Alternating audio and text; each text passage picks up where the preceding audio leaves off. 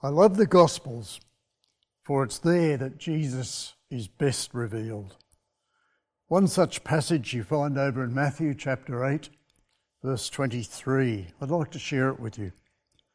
When he got into the boat, his disciples followed him, and behold, there arose a great storm in the sea, so that the boat was being swamped by the waves. But he was asleep. And they went and woke him and said, "Save, Lord, we are perishing." And he said, "Why are you afraid, O men of little faith?" Then he rose, rebuked the winds and the sea, and there was a great calm. And the men marvelled, saying, "What sort of man is this?" And I trust this morning, as you listen to Pablo as he opens the scripture, that we might receive a new vision and perhaps some answers. What type of man is this? Welcome to the Castle Hill Seventh-day Adventist Church this morning. If you're a regular member tuned in, we welcome you. If you happen to be just someone browsing the net and you've tuned in, we welcome you too.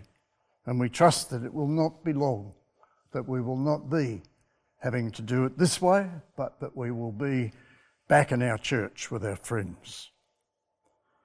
This morning, as we tune into this broadcast, the world is in turmoil. There's civil unrest, there's racial tensions, there's the COVID-19 threat on our health, the financial implications, unemployment. The world is truly in turmoil. And like the disciples in that boat, it threatens sometimes, doesn't it, to overwhelm us. But you know, I can identify with the disciples as they watched that wind and those waves threatening to overwhelm them. They looked and there was Jesus asleep. Over in Mark, the account there says, "Master, don't you care?" Jesus roused himself from sleep.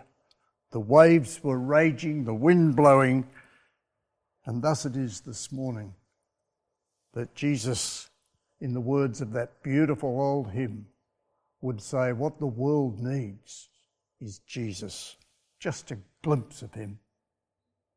Welcome to Castle Hill Church, and I trust this morning that you get just a glimpse of him. Good morning, church. Nice to see you all. I'm looking forward to sharing from God's Word today. It was almost the end of the workday for the lifesavers at Bondi Beach. It had been an extremely busy day with 10,000 people wanting to cool themselves down with a dip in the ocean. The weather had reached 40 degrees and the beachgoers didn't want to leave. The lifesavers closed the beach at 6 p.m. They pulled out the flags, collected all the rescue boards spread throughout the 1 kilometre foreshore. As they were putting their gear away in the lifeguard tower, one of the lifesavers, while doing a final check through his binoculars, noticed a swimmer in trouble on the southern end of the beach. The southern side of the beach is known to have strong currents, known as the Backpackers Rip. Unfortunately, many tourists do not realise that the flat, smooth water is a rip and quite dangerous, many say deadly. That afternoon, Miguel and his friends who were holidaying from Portugal decided to head to Bondi Beach. As Miguel entered the southerly part of the beach, he had no idea what was going to happen next. Miguel loved the sound of the ocean, the crashing waves on the shore, and being a hot day, he couldn't wait to get in.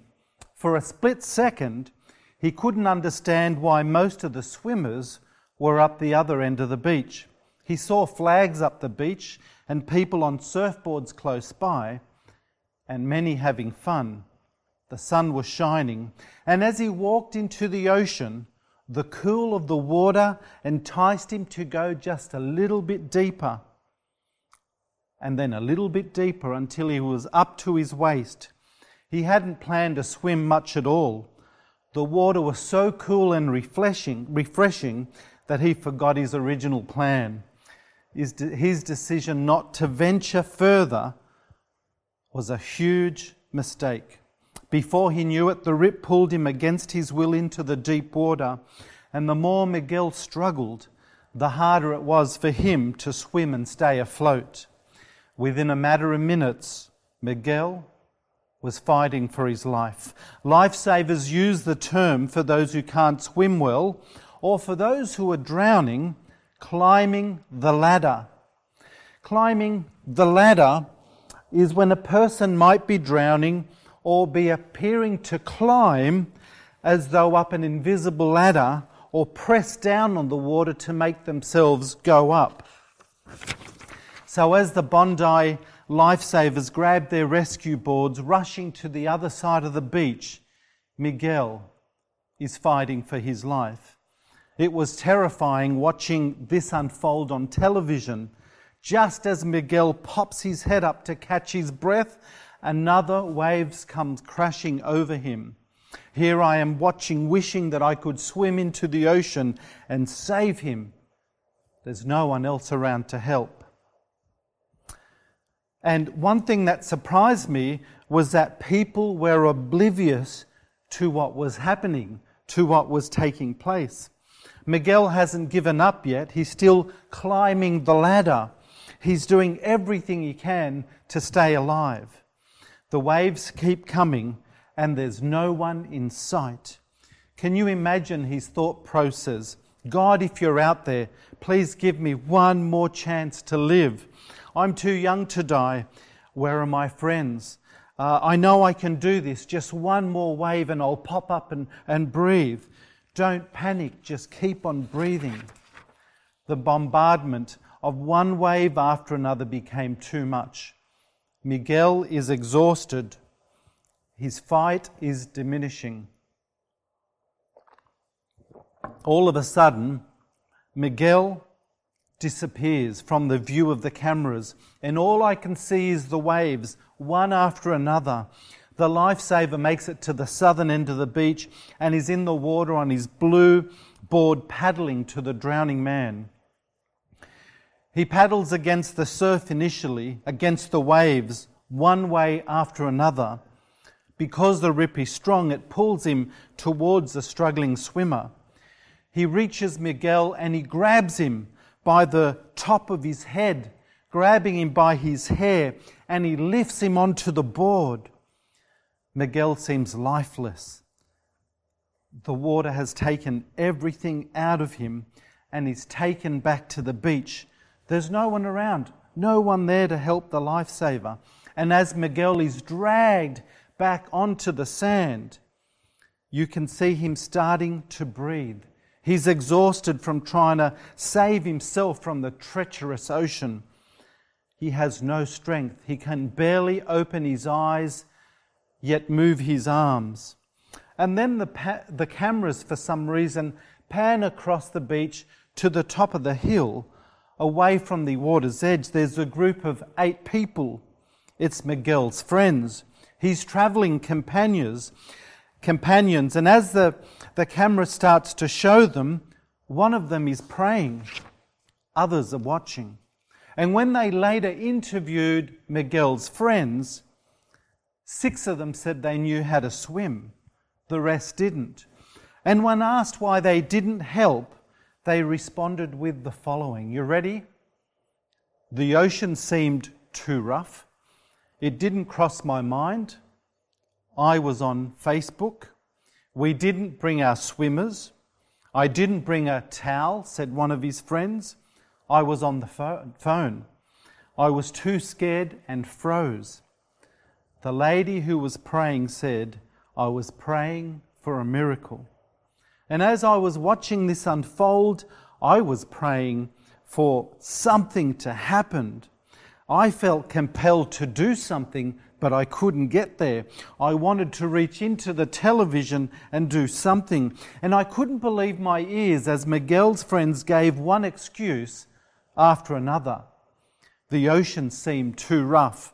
It didn't cross my mind. I was on Facebook. I was on the phone. I didn't bring my swimmers. I didn't bring a towel.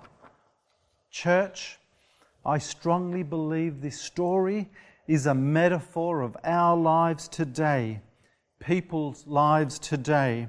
People are drowning before our eyes. Many are oblivious as to what's really happening.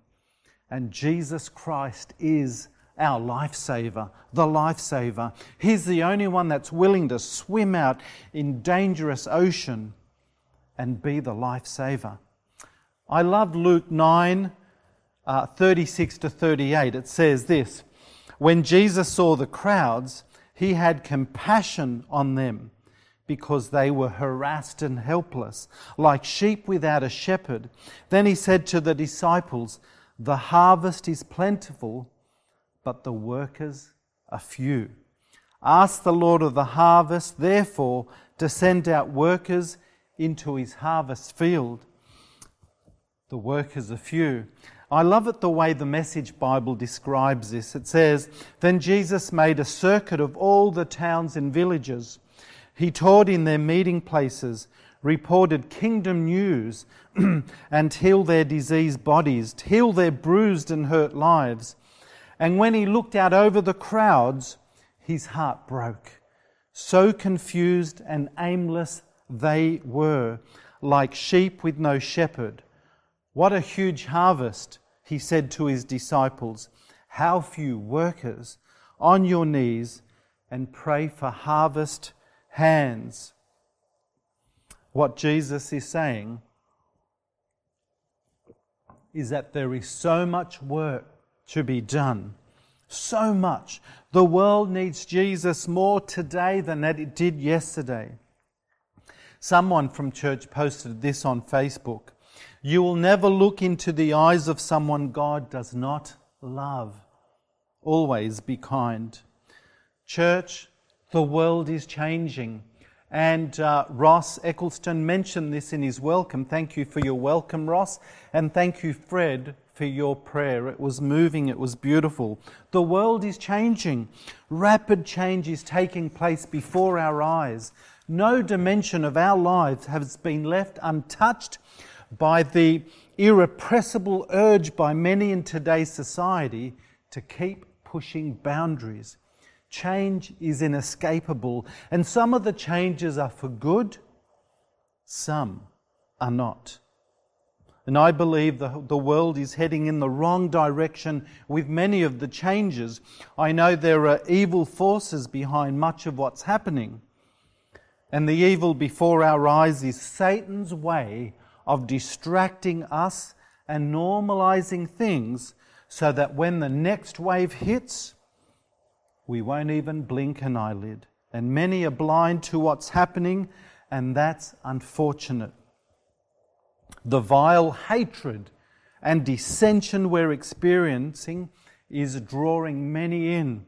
Many around the world are jumping into causes that are leading to paths of destruction.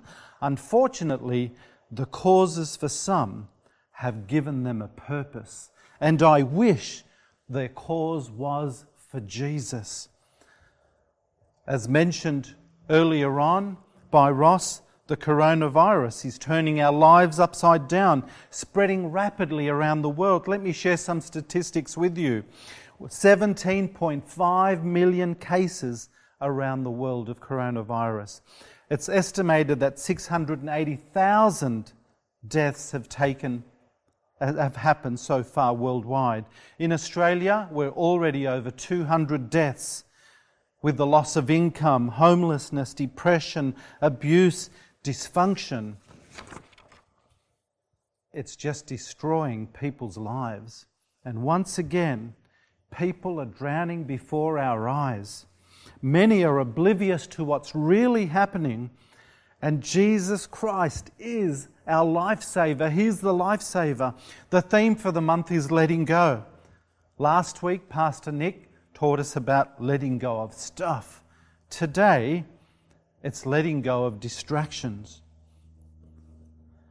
I've mentioned many of the distractions around us. When we're distracted, we become oblivious to the people drowning around us, lost souls.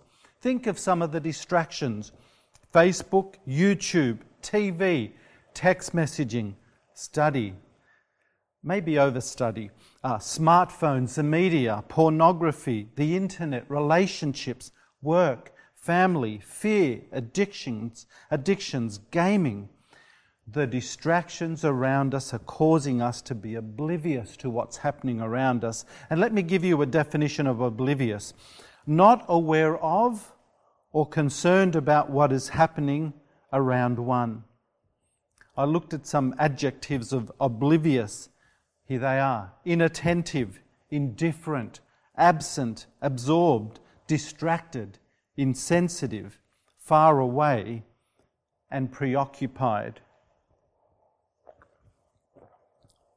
Doesn't that sound like some of Miguel's friends? May I dare say, does it sound like some of us as a church community, as a worldwide church? How many people is Jesus saving that we're oblivious to? How many are looking for someone to love them? How many are looking for a faith community to belong to? How many are waiting for someone to share God's word with them? Yet, we're a distracted people. I found this recently, and I may have shared it before, but this is one thing that I believed. Saved people serve people. Found people find people. And you cannot do life alone. You cannot do life without God. I forgot the out. You cannot do life without God. People are drowning every day, and Jesus is in the water saving people from their sins, from their sorrow, from their brokenness, from their struggles, from their dysfunction, from their loneliness, from their self-righteousness. And the Bible tells us in Luke 9:36-38 that the workers are few. It says once again, when Jesus saw the crowds, he had compassion on them because they were harassed and helpless, like sheep without a shepherd. Then he said to his disciples, "The harvest is plentiful, but the workers are few. Ask the Lord of the harvest, therefore, to send out workers into his field." And then he repeats it again in the Message Bible. What a huge harvest, he said to his disciples. How few workers. On your knees and pray for harvest hands. And I need to tell you this morning and remind you that they're not my words. These words come straight from the Bible. The workers are few. And as God's children, we've become so distracted by the world. And please don't misunderstand me. I'm aware that we're living under living restrictions. There are restrictions that we have to live with. Worse in some states like Victoria. And the fear of catching the virus and our inability to do church together has changed us. It has changed us for now.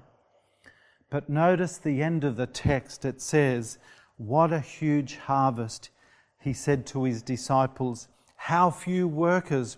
On your knees and pray for harvest hand. And what a huge harvest it is. Jesus said that the work is great.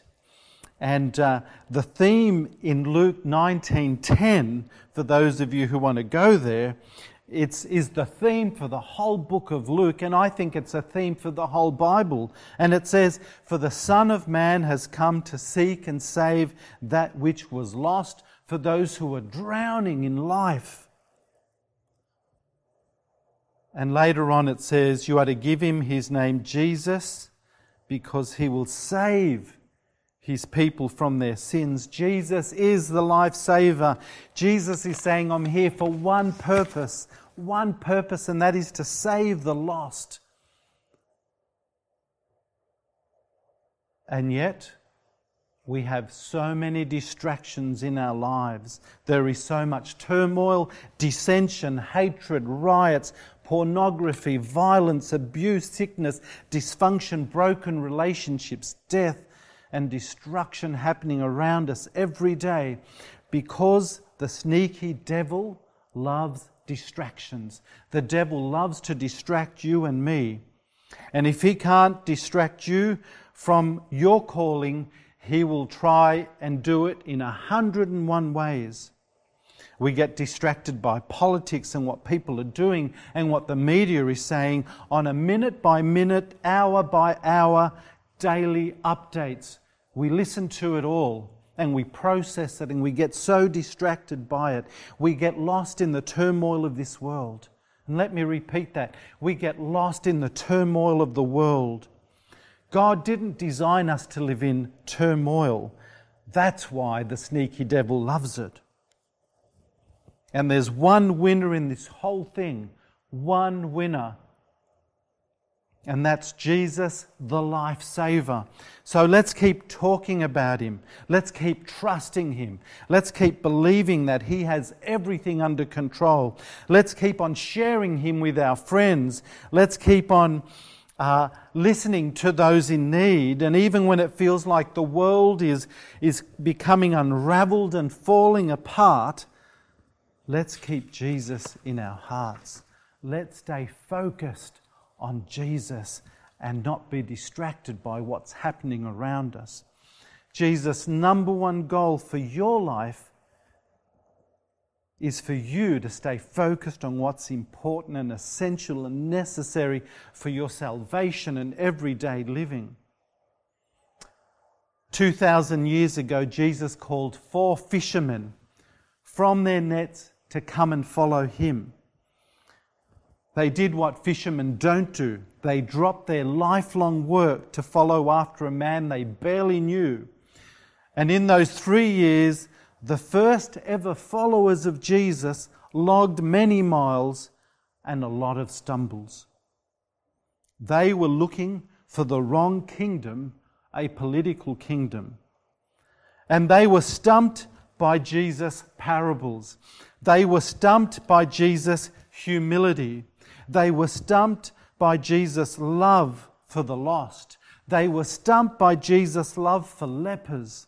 They were stumped by Jesus' healing power.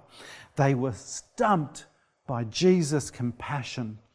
They were stumped by Jesus' forgiveness. And yet, the disciples said many stupid things like I have in life and you have in life.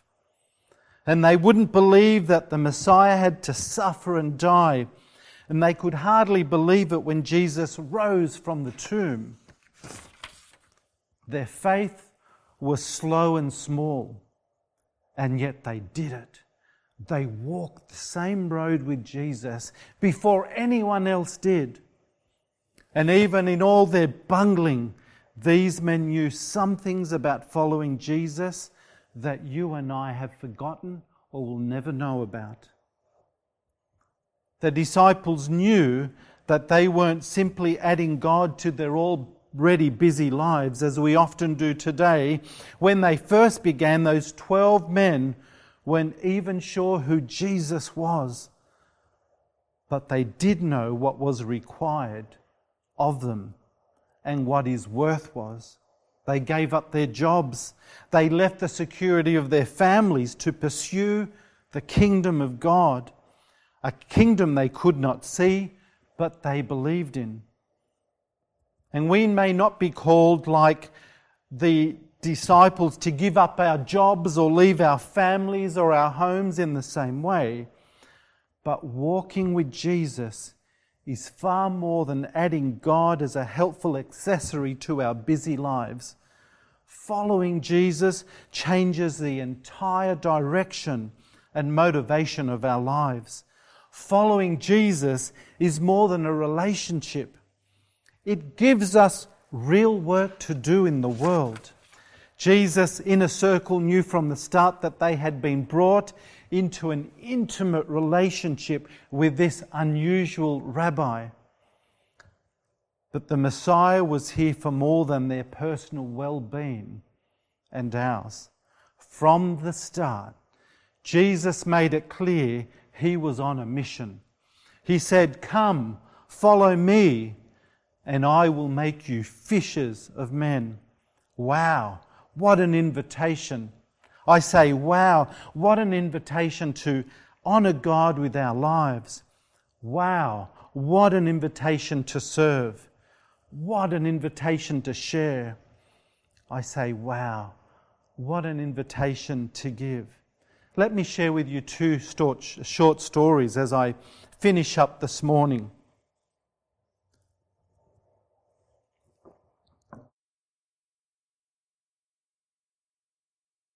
Called me about a month ago. He said he was lonely and stressing about life, and said he'd made the following decision. He said he wanted to purchase food as often as possible for families in need. And you know, he turns up to church most Mondays with bags of groceries, of food for people in need. This act of giving to others has changed his outlook on life. And he's accepted Jesus' invitation to serve and give. His struggles still might be the same, but his heart beats with Jesus. Another member approached me some weeks ago and said, I work hard, I make more than enough, I'd like to serve people in need financially. And he handed me some money, some gift cards for shopping, and he said, this is my way of serving. And this has given me the ability to visit people in need and to say, this is a gift from our church. Let me encourage you to think outside the box with serving others and making a difference and impact in your own community. And if you can't do it, come and see us and let us know how we can help you. Just as Jesus left to return to the Father, he left us all a special message. He said, go into all the world preaching the gospel. Is this your prayer to God for people to be saved? Do you have any people on your prayer list asking for them to get convicted about the truth of Christ? Your list doesn't have to be on paper, but it must be on your heart and mind. Your list doesn't have to be long, but you have to be passionate about it. Unfortunately, I've been hearing from some people that their list is very different to what I think how Jesus wants us to be. For some, eating meat is on their list of priorities. Singing one style of music over another in churches or drinking coffee seems to be on their list. Talking to other of my colleagues, other pastors recently, they're facing the same struggle.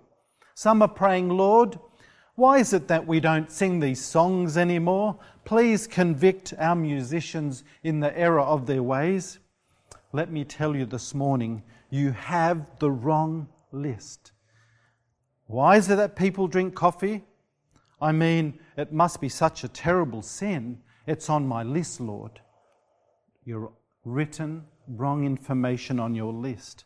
And I can go on and on. Don't minor in these things.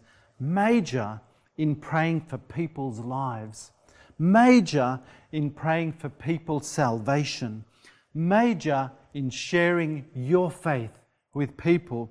Major in life-saving, becoming fishers of men. May your prayer be one of living like Jesus and acting like him in every aspect of your lives. Heavenly Father, we just want to thank you for the privilege of doing church together today. We may be spread around a region, but we know that our hearts are together as one as we worship, Father. We pray that, Lord, that you help us to major in praying for people's lives, in reaching out to the lost, in serving them, in serving our church. Help us, Father, to think outside the box. Help us to think how we can make more of an impact in our communities as people struggle with dysfunction and loss and unemployment and sickness and death. Father, I thank you for blessing the Davis family who have buried Ronald Davis, Lord. Thank you for blessing Kelvin, and may you bless his family, his extended family. Thank you for allowing them to believe in the hope of your soon return and the privilege of seeing our loved ones again. Bless us, and thank you for all that you do for us, which is more than we ever deserve. We ask in Jesus' name. Amen.